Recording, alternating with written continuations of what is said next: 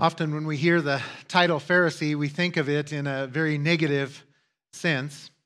Our minds go to a group of men who were more concerned about their political power and influence than recognizing the coming of their king. They were religious leaders who had figured out how to accomplish great social power and prestige by teaching the old Mosaic covenant in such a way to manipulate God's people, all the while they themselves would not keep it. We celebrated, as you will know, and we had a great one, Resurrection Sunday, last Lord's Day, and one of the questions that often comes to mind as we celebrate the resurrection of Christ and the week of his being in Jerusalem and coming and presenting himself as king, the question often arises in light of the tremendous outpouring of acceptance on Palm Sunday, where the people all cried out, Hosanna. Why is it that just a few days later, those same people are crying out, crucify him? Well, the answer is the heated exchanges between the conservative theological heroes of Jesus' day, called the scribes and the Pharisees, and Jesus, all which happened on Monday and Tuesday at the Temple Mount. There are too many exchanges for us to point out this morning, but listen to this scathing condemnation, no doubt, that is behind those who are crying out, crucify him, of those scribes and Pharisees. Jesus said, woe to you, scribes and Pharisees, hypocrites! For you are like whitewashed tombs, which on the outside appear beautiful, but inside they are full of dead men's bones and all uncleanness. Friends, although Jesus was confrontive on Monday and Tuesday, he was not fully opposed to all that the Pharisees said. He affirmed their role in teaching of the people in Matthew 23, verses 3 and 4, and said this, therefore, all that they tell you, that is the scribes and Pharisees, speaking to the people, he says this, do and observe, but do not do according to their deeds. For they say things and do not do them. They tie up heavy burdens and lay them on men's shoulders. Jesus, in this statement, all at once affirmed that the old covenant, at his first coming, was still binding. It is still appropriate for the people to observe all that is in it. But the examples of what the Pharisees did was not worth following. They were hypocrites. And herein lies the tension found in the Gospels. Jesus was in opposition to the conservative Pharisees, not because of the content of what they said, but rather that which they did not match that content. And we all feel this way, don't we? When we have somebody in our life who is supposed to be authoritative, and maybe we look up to them and they are telling us how we ought to live, but yet we find later that they themselves are not living it out. So Jesus said in Matthew 5:17 to this crowd and these people in the presence of the scribes and the Pharisees, do not think that I came to abolish the law of the prophets. I did not come to abolish, but to fulfill. And just a couple of verses later, Jesus would bring this tension between the Pharisees and himself, and this tension between doing and hearing to a head, saying, for I say to you that unless your righteousness, in Matthew chapter 5, verse 20, surpasses that of the scribes and Pharisees, you will not enter the kingdom of heaven. Beloved, Jesus is affirming that one can fake looking good on the outside, but unless your inside is clean, you will not enter the kingdom of heaven. You must be born again. You must be born of God. And to be so, one must exchange their unrighteousness that is deep on the inside and the sinful nature for the righteousness of Christ. We have arrived now at the last and final chapter of John, although I am going to say that we are not quite done with the series on perfected love. We're going to focus on chapter 5, verses 1 through 3, and on our final message from this series called Perfective Love. If you have been with us over the last 3 weeks, you'll know that John is using the Greek word agape, which is translated as love, in our English text. From chapter 4, verse 7 through 21, he used it 27 times, and the Holy Spirit is going to inspire him as we read of today 5 more times in these 3 verses. In total, John will use agape 32 times in 17 verses, nearly twice a verse. Might be something for us to pay attention to, right?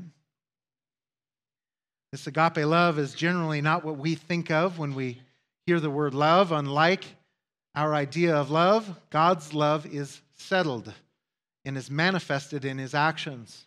You remember in 1 John 4, verse 9, John said this, "By this the love of God was manifested." It was made known to us that God has sent his only begotten Son into the world so that we might live through him. Because of this example of God's love, John instructs the church back in chapter 4, verse 7, saying this, giving them this commandment: "Let us then love one another." And therefore, the lack of love that we see or possibly see going on in a church or in a professing Christian's life becomes somewhat of a proof of their unregenerate nature. If they are not faithfully, selflessly serving the church, John is saying, how can the love of God exist in them? This is not the first commanding proof of genuine Christianity that we have seen. In chapter 1, we learned that if one walks in darkness or says that they have no sin, they lie and the truth is not in them. In chapter 2, we learned that if one does not follow Christ's commands, hates another Christian, does not know the Jesus of the Bible, or they are in love with the things of the world, they are currently in darkness, blinded by it, and lying about their faith. In chapter 3, we learned that no one who is born of God practices sin, and that because of this, a genuine Christian should not be surprised when the world hates them. Beloved, with these truths in mind, and especially the love of the local church, we might be tempted to somehow get pharisaical about how we are living our church life. We might go to these verses and we might see these commands, and somehow we might say, well, gosh, I got to work a little bit harder. I got to do a little bit more. I got to show up every time the doors are open. I've got to. And then pretty soon we feel burdened to be at church instead of blessed to be with the church. Let me say that if you have been listening to this series and you are doing this and feeling some kind of pressure in your heart, you miss the point of what John has been teaching. John has been saying that if the Spirit of God lives in a professed Christian, then they will be doing these things. And as we will see here in just a moment, not just doing them to do them, right, but enjoying the work of the ministry. God's commands are not a burden on them. John has been saying that if the Spirit of God lives in a professed Christian, then they will be doing these things, unlike the Pharisees. We can certainly fake our righteousness like the Pharisees were doing, but if you are just like them. And as Jesus said, you will not enter the kingdom of heaven. So in summation of this long section on perfected love, John concludes by saying this: it is our proposition for the day, for this is the love of God, that we keep his commandments, and his commandments are not burdensome. Think about that for a moment, right? We hear keep these commandments, and immediately, I don't know about you, but certainly somewhere inside of me, I go, oh, right? And then we read this second clause, and his commandments are not burdensome, and we go, right? I'm so grateful that it's true, that there is grace. We'll see today that the genuine Christian, number 1, will believe that Jesus is the Christ. Number 2, they will be born again. Number 3, they will be loving the church, and they will joyfully submit to following the lifestyles and the teaching of the Scriptures. Let's dig in to the first truth, that Jesus is the Christ. Jesus is the Christ.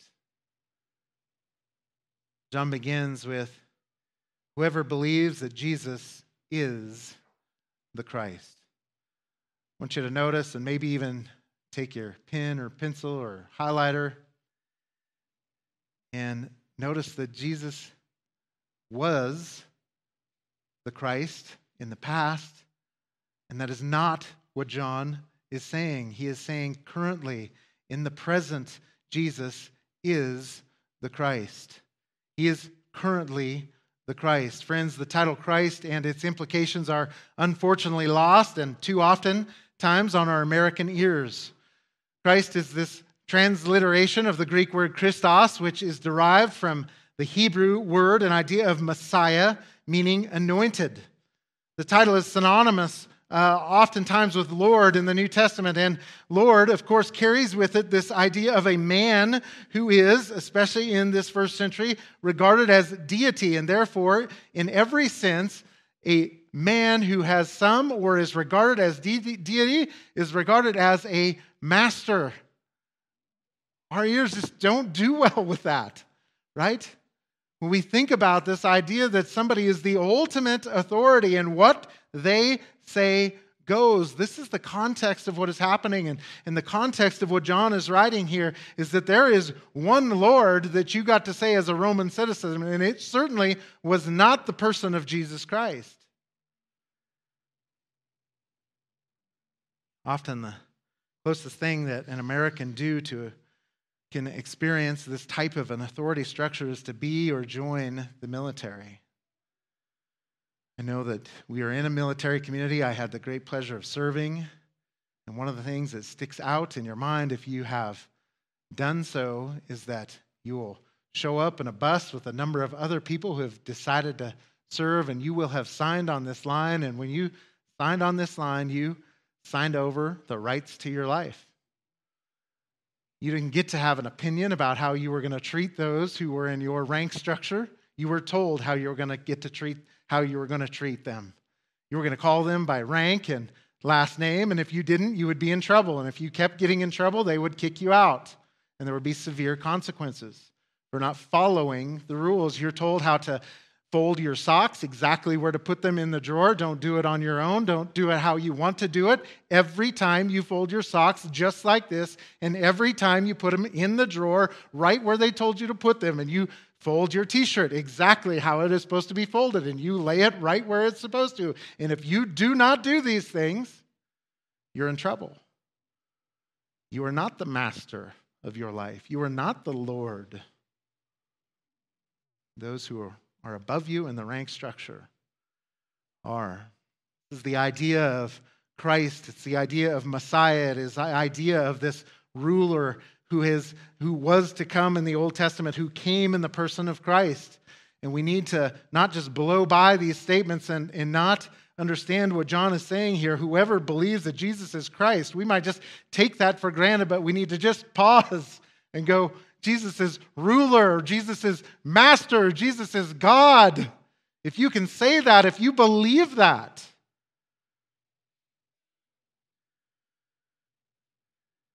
is what John is saying. Jesus' title, Christ, a title for the ultimate ruler, is used of him 514 times in the New Testament. This is who Jesus was and is, and how he was to be comprehended. In Acts chapter 18, verse 5, as the book of Acts is unfolding and you're moving towards the end, Paul would, as we know, often go to new cities. He would go to a Jewish synagogue and he would preach Jesus, the Christ, the Messiah. Verse 5 records this in chapter 18. You can kind of feel the tension here. Paul began devoting himself completely to the word, solemnly testifying to the Jews that Jesus was the Christ, literally the Messiah. He's telling them he has come, the boss, the king, the Messiah, the anointed one of the Old Testament, the promised one has been here. One commentator did a wonderful job of pointing out some of the overview of the Old Testament expectation and prophetic nature of this ruler, the Christ, saying this, that the Messiah is the same person as the seed of the woman in Genesis 3:15. He is the same as the seed of Abraham in Genesis 22:18. He is the prophet like unto Moses in Deuteronomy 18:15. He is the priest after the order of Melchizedek in Psalm 110:4. He is the rod out of the stem of Jesse in Isaiah. He is the Emmanuel, the virgin's son, Isaiah 7:14. He is the branch of Jehovah in Isaiah 4:2. And the messenger of the covenant in Malachi 3:1. This is he of whom Moses and the law and the prophets did write. Beloved, it's hard for us, right? We look back, we accept Christ, we accept that title, but what an exciting time for Paul to have been alive and going to Jewish synagogues and stopping in and say, the Messiah has come. The one who has been promised, the one who we have looked forward to, and he has risen, and he would tell those 11 remaining apostles on that mount, all authority has been given unto me in heaven and earth. Therefore, go and make disciples. Beloved, the Apostle Paul was solemnly testifying to all the Jews that Jesus was the Messiah.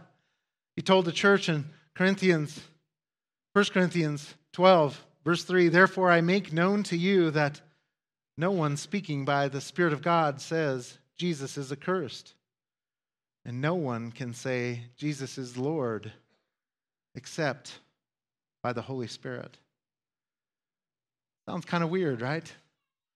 In a culture that doesn't understand the importance of the word Lord, the importance of the word Christ, the importance of the word Messiah, who we really kind of run around like little kings of our own world, and we make up our own authority structures, and we badmouth whatever president or set of Congress people are in. We just speak freely about these people.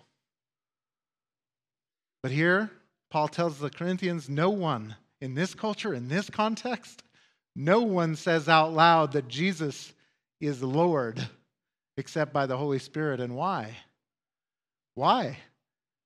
You'd be murdered for that. You'd be imprisoned for that.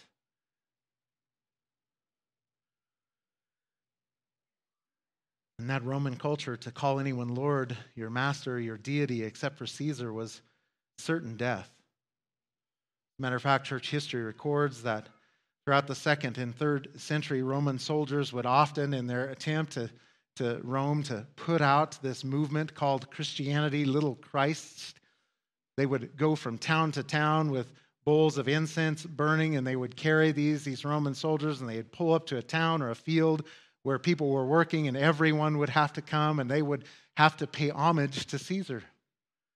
And they would be given some incense, and they would have to throw the incense into the bowl, and then at the throwing of those incense, what they would have to say is, Caesar is Lord. Of course, a Christian would not do that.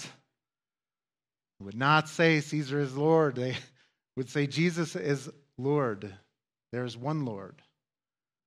And this is the context. When we read this thing in 1 Corinthians chapter 12, it's like, well, who can't say Jesus is Lord? You could try it right now. Let's try it. Try it. Jesus is Lord. It's not what's going on. You can't just say that. A genuine Christian would not curse Jesus, and when they refused to call Caesar Lord, they were often imprisoned or they were slain right on the spot. Making Jesus' teaching about counting the cost, right, and taking up your cross a little bit heavier than we might think of it in our time and culture. Friends, this culture of master, slave, of Lord, Messiah, or Christ is what John is referring to when he says that a professing Christian can have assurance.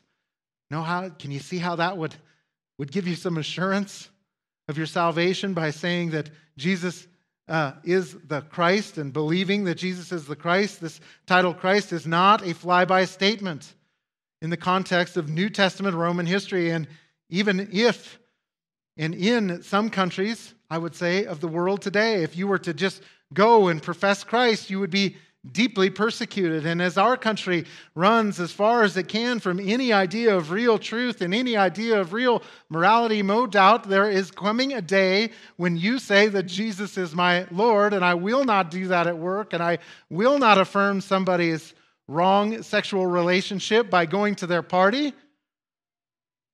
You probably won't get slain and laid on the floor, but you may get fired.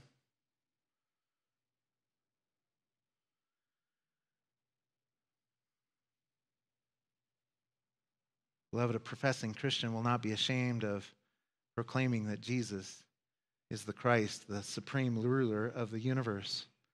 And when a Christian is persecuted for their commitment to Christ, they can have assurance of the genuineness of their faith. That's what John is doing here. He's bringing assurance. He's not writing to those who are unbelievers. In 1 John, he says, I write to those who believe in the name of Jesus Christ. Why is he writing? To assure them. And if these things are going on in your life, be assured you're a believer. And how is it those persecuted saints could make that statement that Jesus alone was Lord? They were born of God. The Spirit of God lived within them. This brings us to our second truth, that a professing Christian will have assurance of their salvation because they have been born of God. Many of you will know that in John's Gospel, Jesus is talking in the 3rd chapter to a very religious man named Nicodemus. He says to him in John chapter 3, verses 3 and 4, unless one is born again, he cannot see the kingdom of God. Sounds strange to very normal, logical ears, doesn't it? So Nicodemus responds very normally and very logically. He says to him, how can a man be born when he is old? He cannot enter a second time into his mother's womb and be born, can he? Jesus sums up his answer just a couple verses later in John 3:6. That which is born of the flesh is flesh, and that which is born of the Spirit is spirit. There is a new birth, a born of Godness. Friends, if you were with us here this morning, you have not been born of God, you would not be able to, in a culture who hates God, stand up and profess that Jesus is the Christ. You're going to shrink back. You're going to not tell people that you're a believer. You're going to fall into ways and sins that would separate you from the presence of God.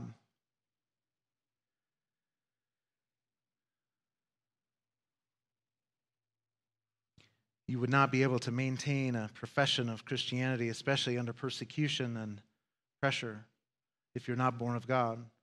Like the Pharisees, you may be able to fake it for a while. I think in America it's a lot easier to do, where we have a freedom to show up. You could fake it for a while. You could dress nice and do your hair well. I did mine this morning. I was a little worried about the wind, so I made sure it was nice and tight. It is bad when your beard blows around, though. I mean, you know, it's windy.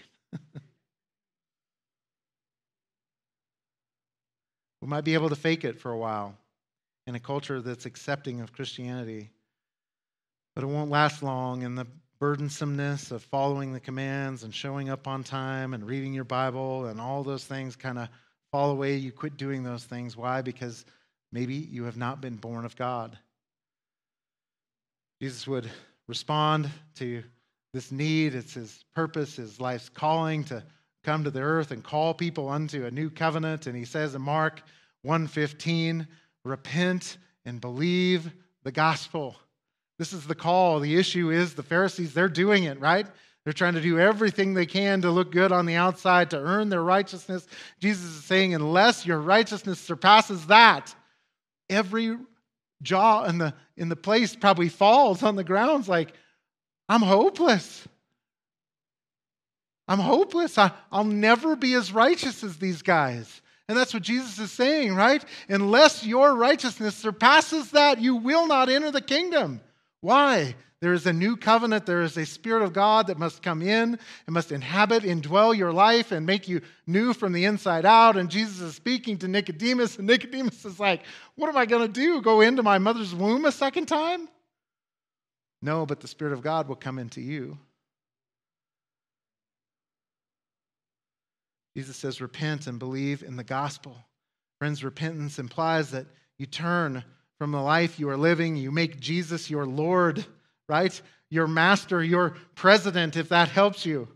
You don't have an option. Put yourself in this place where when you repent, you're signing your life over like you would in the military, right? And you're saying, I give up.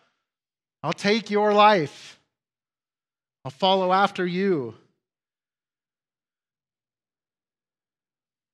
What is the gospel? Jesus says to believe in the gospel. It is the good news. Why is it good news? Because God crushed his sinless son on behalf of people like us, people like me.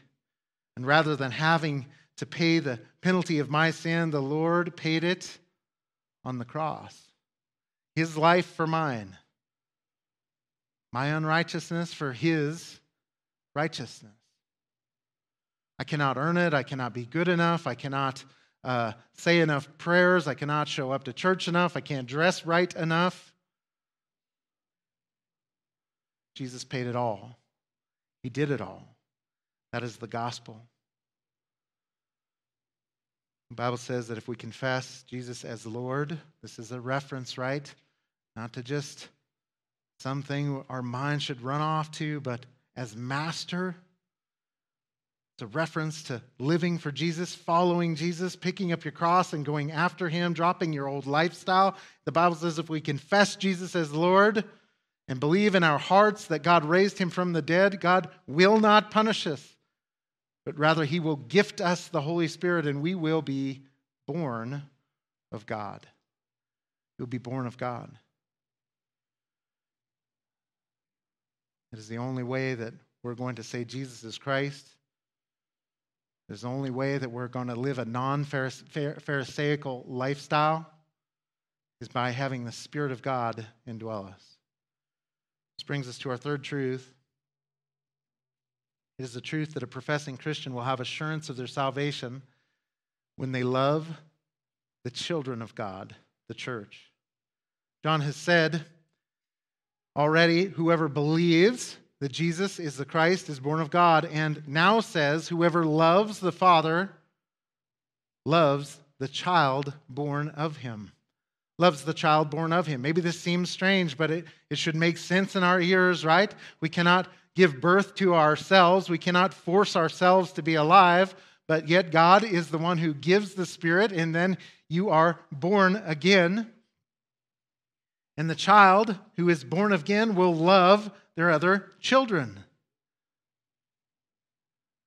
They're siblings. Let's remember that agape, seen here as our word love, is not simply an emotion, but rather manifested love. Manifested love. So the child of God will manifest their love towards other children of God. Specifically manifested, right, in this selfless action towards those who do not deserve it is the perfect picture. And in our text, manifested toward the children of God very specifically. That is the church. This is how we would have assurance, is that we would love our brothers and sisters in Christ. And that is not just have an emotion. Certainly we would love to have emotion. I like to think that I love you emotionally and would shepherd you well and care for your souls well. And I would hope that each one of you, as you look around in the room, would have a deep emotional and desire to love and appreciate those around you. But that's not what the Scripture is saying here. This is the idea that we would come together, we would commit together, that we would work together and deal with the sins that are going to come up, and we would apply the salve of the gospel when we fail. We would love one another. Effectively, John is saying that if the Holy Spirit dwells in a person who calls themselves a Christian, they will love the brethren. That is the church. Friends, love of the church is one, if not the largest theme found in this letter. If not the largest theme found in this letter. Quickly, I'm going to go through these just as a way, and this is not even the totality of them, but I do this by way of reminder that if you're going to be assured that you are a Christian, you will love the church. You say, prove it? All right. 1 John 3:10. By this, the children of God and the children of the devil are obvious. Anyone who does not practice righteousness is not of God, nor the one who does not love his brother. 1 John 3:14, we know that we have passed out of death into life because we love the brethren. 1 John 3:16, we know love by this, that he laid down his life for us, and we ought to lay down our lives for the brethren.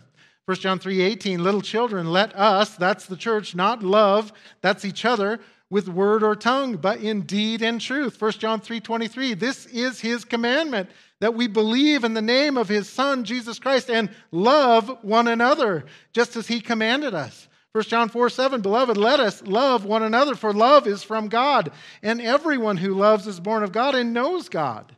1 John 4:11, beloved, if God so loved us, we ought to love one another. And last week we finished with this. 1 John 4:20 and 21, if someone says, I love God, and hates his brother, he is a liar, for the one who does not love his brother whom he has seen cannot love God who he has not seen. And this commandment we have from him, that the one who loves God should love his brother also. I've met a lot of people in our country, in this region specifically of our country, who claim to be Christians, who want nothing to do with corporate worship, let alone bear any fruit of self-sacrificially loving the church. The way Christ loved us, the way God loved us in Christ, they have no church in the first place, and so how could they love or serve that church? And therefore, how can they love God? 1 John says that they cannot. We must continue to share the love of God with these. They are at the very least extremely deceived, or they are unbelievers and destined for hell. When we meet people and they have no church and they want no part of the church and they just want to run off on their own, but they want to claim Christianity, 1 John should be screaming in our ears, it cannot be, it cannot be, it cannot be. And oftentimes the reason is, well, I don't like organized religion, and that pastor sinned, and that person sinned, and somebody did such and such, and so I don't go anymore. Well, that's not proof that you're a Christian. It's proof that you're not a Christian. The idea is that you've not understood the gospel. You have not understood that we are going to sin, and we need to be saved, and we need to be saved by grace. And so when we hear that, we must reach out, we must love, we must correct. Hey, can we get some coffee? Let's go to lunch. You turn to these verses in 1 John and maybe challenge them. Challenge them with the gospel. This is how God loved us. While we were yet sinners, Christ died for us. How can you say that you're a Christian, but you have no concept of walking out forgiveness of sin? It can't be possible. This love of brethren is critical assurance of salvation for anyone calling themselves a Christian. So as if it had not been discussed enough, in chapters 3 and 4, the theme continues here in chapter 5 with these words, whoever loves the Father loves the child born of him. It's a lot packed in a couple sentences or clauses, isn't there? And verse 2 is the correlation of verse 1, saying, by this we know, that is an experiential type of knowledge, gnosko, that we love the children of God when we love God. And how do we agape God? How do we act? How do we choose volitionally to love God? It makes sense, right? When we understand this word love is a choosing, when we see these next words, observe his commandments, where we choose to do his commandments. For this is the love of God, that we keep his commandments. So this is the love of God, that we keep his commandments. Notice that this is two sides of the same coin. Whoever loves the Father loves the children. And we turn right around in verse 2. Whoever loves the children loves God. It makes sense. The verb to keep is this Greek verb tereo. I remember I punished my wife and children in my seminary years, which seemed to never be ending. But during those years where we were learning the languages, and I would spend about 2 hours a day on the road, and I had an app on my telephone that had flashcards on it so we could learn vocabulary. And so while I was spending all this time on the road, I would just go through my flashcards, and you're always trying to figure out some way to memorize, or at least for me, what these words meant. And so tereo, when it would come up, the verb, I would think of in my mind, I don't know why. This doesn't really make sense, but this is how I made it make sense, all right? Bear with me. It sounds like a Tyrannosaurus Rex, right? A tereo, it just sounds like, right? And this idea is that it's to keep, and that's how I would memorize it in my mind, is if I had a Tyrannosaurus Rex as a pet, then he would keep guard, he would take care of, he would protect. And that is the idea. Not only, right, is the child of God going to do, he's going to observe, that's the idea of observe, but they are going to keep, they're going to protect, they're going to guard the commandments of God. It's going to be precious like gold to them, that the Spirit of God is going to be speaking to them through the words of God. Tereo. Beloved, we've seen that a child of God will confess and believe Jesus is the Christ. They will be born again and love God and his children. And unlike the hypocritical Pharisees, a genuine child of God will not only guard, but they will protect the Scriptures, and they will do what God has said. They will do it. And notice here is the key difference between the Pharisaical Christianity that some get caught up and others do not, and genuine Christianity. Here's the difference. Pharisaical Christianity is just follow these set of rules, right? Genuine Christianity is going to say the Spirit of God is going to make me want to follow these set of rules. I'm going to have a desire to follow these set of rules. Both of those types of people will walk right next to each other on this earth. One will be burdened with the idea of doing it, and the other will be free and loving the Lord, doing it without a burdensome attitude. They will keep God's commandments, and they will not be burdened. The Greek word baros, translated burdensome, means to be a source of difficulty or trouble, listen here, because of demands made. A source of difficulty or trouble because of demands made. John is saying, for this is the love of God, that we keep his commandments, and his commandments are not burdensome. That should give us assurance. What the Spirit is revealing here, it is not the observing all that God has commanded. It is not that just observing them won't come with its difficulties. It certainly will, right? When we look to the Word of God, it challenges us. We see the kind of life that we are supposed to be living, and it's going to come with difficulties. Add to those difficulties the idea that we're supposed to, the context here is loving one another. And when we get together, right, and we begin to know each other a little bit better, and we begin to understand each other's sin, and that starts to bother us just a little bit, right? It should give us reason to walk in grace.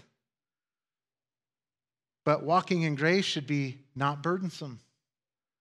We should love somebody because of what Christ has done for us. Jesus, speaking of the power to overcome burdensome situations, spoke of the coming of the Holy Spirit in John chapter 7, verses 37 and 38, saying, if anyone is thirsty, let him come to me and drink.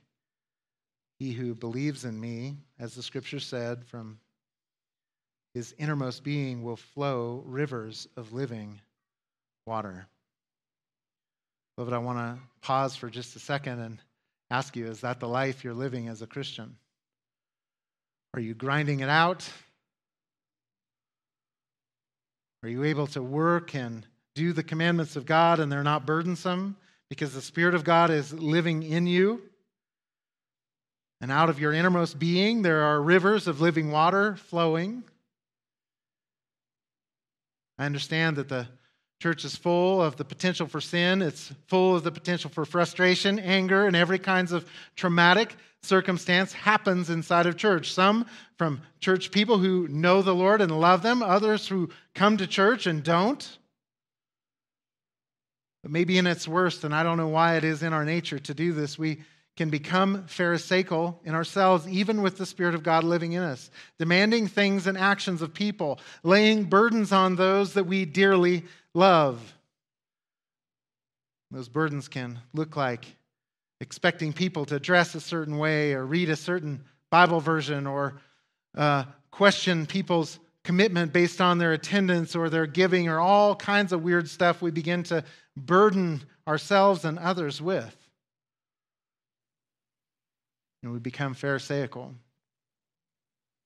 God would not have us to be there. Would not have us to act that way.